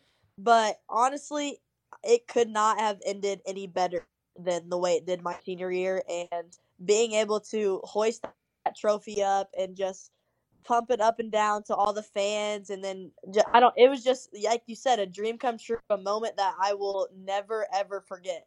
Like, I will never forget the day. I will never forget celebrating with my teammates. I will never forget that night with them. Like, we just were it was just, the day was perfect. I can't even describe it any other way. And you end that season with a championship and in a fitting way leading the team in scoring for the number one scoring women's basketball player in the history of Indiana University. Such a special thing to, again, be able to do it at Assembly Hall so that the fans got to share in this great moment, which really did feel like the end. Not the end, truthfully, the cherry on top of a movement of revitalizing Indiana women's basketball, which has continued. There has been, success after you left the program in much better shape than you found it. We won another NCAA tournament game, a couple years after you left, Yep. And it seems like Coach Morin, the recruiting has continued to pick up. The program seems to be in great shape. What can you tell us about what fans should expect from the program this season? What are you seeing from it? Yeah, and that's something, let me just go back really quick. Sure. So that's why I committed to Indiana, was because I wanted to go to somewhere where I could help impact the program and build it up to where it should be. And so that, I think, is why I feel like it's so satisfying, was because the way it started my freshman year, and then to see the fan base build, to see our program build, to see all the positivity around the program build in my senior year, it was just, it's so satisfying. And then continuing that the next year, they, like you said, NCAA tournament, won a first round game. And that's something that we should continue to expect from this program, because now we're getting those top recruits. Now people are starting to believe we have Indiana women's basketball now is known nationally, and so people are starting to hear about that, and they're wanting to come to our program. They're wanting to be a part of a winning program now that it is. And so I think, from especially this next year, we have players back that are, 5-star recruits. And so we have people coming in that, people should be really excited to see. And I think what I love most about the team is genuinely how happy they are for one another's success. And that's something that I think is super important to be a part of a team, is to be happy for one another and to be like genuinely, not just act like you're happy, not fake happy, but be genuinely happy for one another's success, because it's not just about you. We're on a team, and it's about literally any way that anybody can that impact the team in a positive way. You should be happy for them. Well, Don't get upset because you're not getting the attention, but just being happy for that person because they are doing what is right and they're helping the team out. And as long as you're winning and you're doing things the right way, I think that's what's most important. Well, and I've got to imagine your former coach and, still some teammates who are there love that you're still around, love that you're going to be an ambassador for the program on the Big Ten Network. And, I know there's some probably sticky regulations as far as a former player being around when recruits are on campus, but certainly your presence has got to be known, whether they're walking through Cook Hall and, see all your records and that good stuff. It's just such a positive sign for the program to have the most prolific scorer and greatest player in the program's history being around, getting up some shots and taking some photos at Victor's camp before racing off to cover her first season of basketball for BTN. It's cool, and it's something, I think everybody just is filled with a lot of pride, because whether, it's the soccer team, the swimming and diving team, like I think we're all IU fans and we want all the programs to be successful, and you have done such a monumental thing in bringing the women's program to relevance that we want you to stay. We want you to be around. Yeah. We want you to be the face of the program and bring in more. We want more TYRAs to come in the future, but I think without the first TYRA, it would have been difficult for the current staff to be recruiting at the level they are now. Yeah, well, I appreciate that. I love this place. I love the program. I wish them nothing but success from here on out. I'm so happy I'm still around to be able to help in any way, to be able to watch them grow, because it's really cool. It's really neat to see, especially the freshmen that were there when I was a senior, to see them like continue to grow and how they are now as juniors. It's just unbelievable to see. And so I love those girls to death. They're still my sisters. I still talk with them almost daily. And I'm very fortunate, to have such, great people in my life. So real quick, before we let you go, some fun Bloomington stuff. Give us your favorite pizza in Bloomington. Favorite pizza? Yeah. Oh, I'm going to have to go kind of basic. I love Papa John's. Wow. I can't believe you didn't go. Mother Bear's is usually what we get, but you went Papa John's. I know, it's crazy. If I'm craving pizza, I go to Papa John's. All right. Yeah, I don't know. Favorite restaurant, not pizza related. Favorite restaurant in Bloomington. Favorite restaurant. Ed would kill me if I didn't give him a shout out, so I would have to say Buffalo. Yeah, he would kill you. But let's say he did. Give us number 2 then. What would number 2 be? Okay. Number 2 favorite restaurant. I love Little Zagreb. Yes. Or Yonko. That is the correct answer. That is a great answer. Okay, good. At the top of any restaurant list, this is how I know if we've got a real Hoosier with us. It's got to be Little Zagreb's and Buffalo's. That's what's got to be. Oh yeah, it's got to be. Yeah, got to be. Sure. Favorite bar. Favorite bar. Ooh. I used to like whenever I first turned 21, like my end of my junior year, Brothers was my favorite. Yeah. But now I'd have to say probably one of the either KOK or Upstairs. Oh, KOK is Kilroy's on Kirkwood, right? Okay, wait. Because they didn't call it KOK. that when we were there. Okay, KOK there or sports, either one. Right, got it. Okay. Okay. I've got a new question. Okay, yeah. Where's your favorite place to get IU swag? If you want to like get some new clothes, where do you go? Because that's always something. I come back, I'm there for a day or two, and you can't go everywhere and hit every place. What has the best IU swag? Well, if I'm going to be completely honest, where I would go is our equipment room. Yeah, 'cause I was it's going to free, say, here's but- what you do. You become a great basketball player, and they give you whatever the hell you want. I'm surprised there's that much variety, though. Yeah, Do they have man. keychains there? Dude, Oh, yeah, there's a lot of varieties. But if what I I would saw say at the camp was crazy. Yeah. Oh, yeah.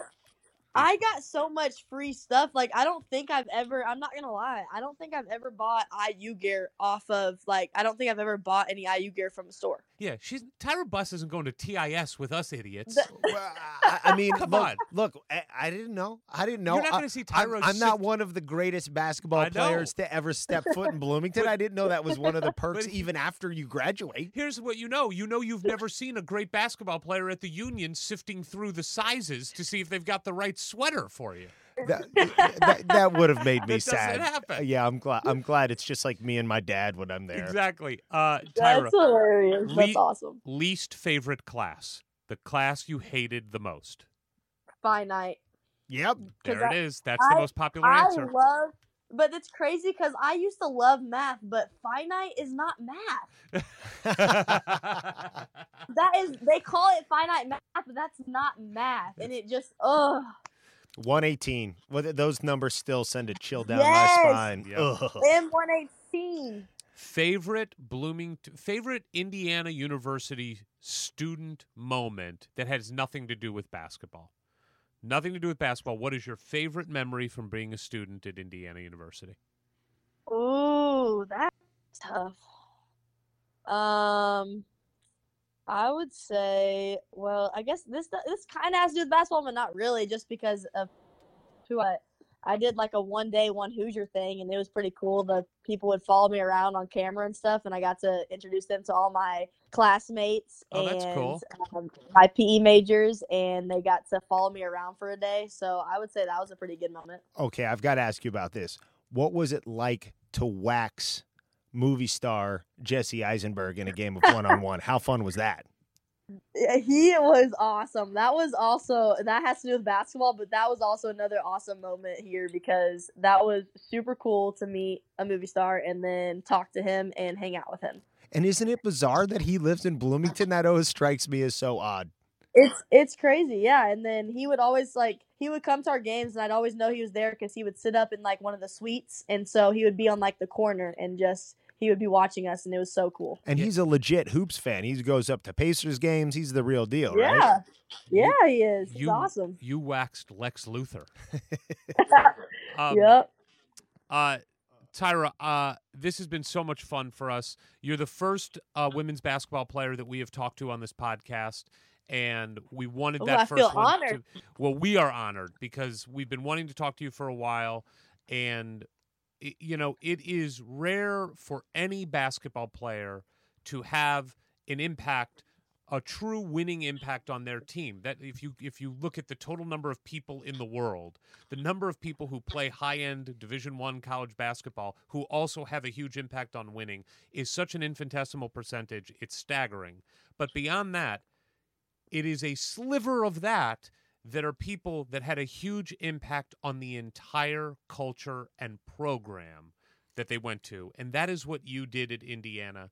You, with your teammates, and I know that you're a team-first person, but what you did at Indiana was make Indiana women's basketball relevant, cool, fun. You brought your spotlight and shined it on them, and you forever changed Indiana women's basketball. And you and your teammates should be commended for it, as should Coach Morin, who we hope to talk to one day.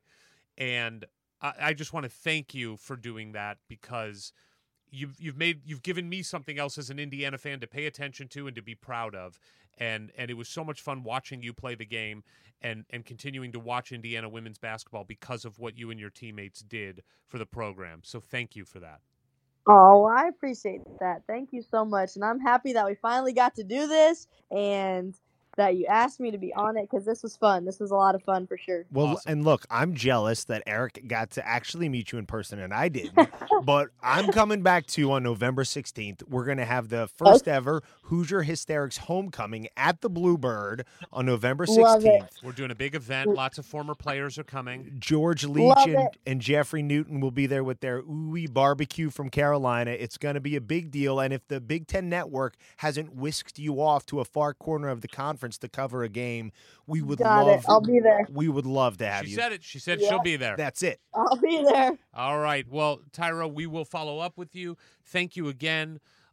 Again, we will make sure that your social media handle is out there on our social media, so anybody who wants to follow you and kind of check in with what you're doing in your life can follow you. And also all those parents out there, if you want your kid to learn how to play basketball the right way, get in touch with Tyra, and she'll coach him up. Tyra, thanks so much again. Thank you. I really appreciate it. It was fun. Hoosier Hysterics. Hoosier Hysterics.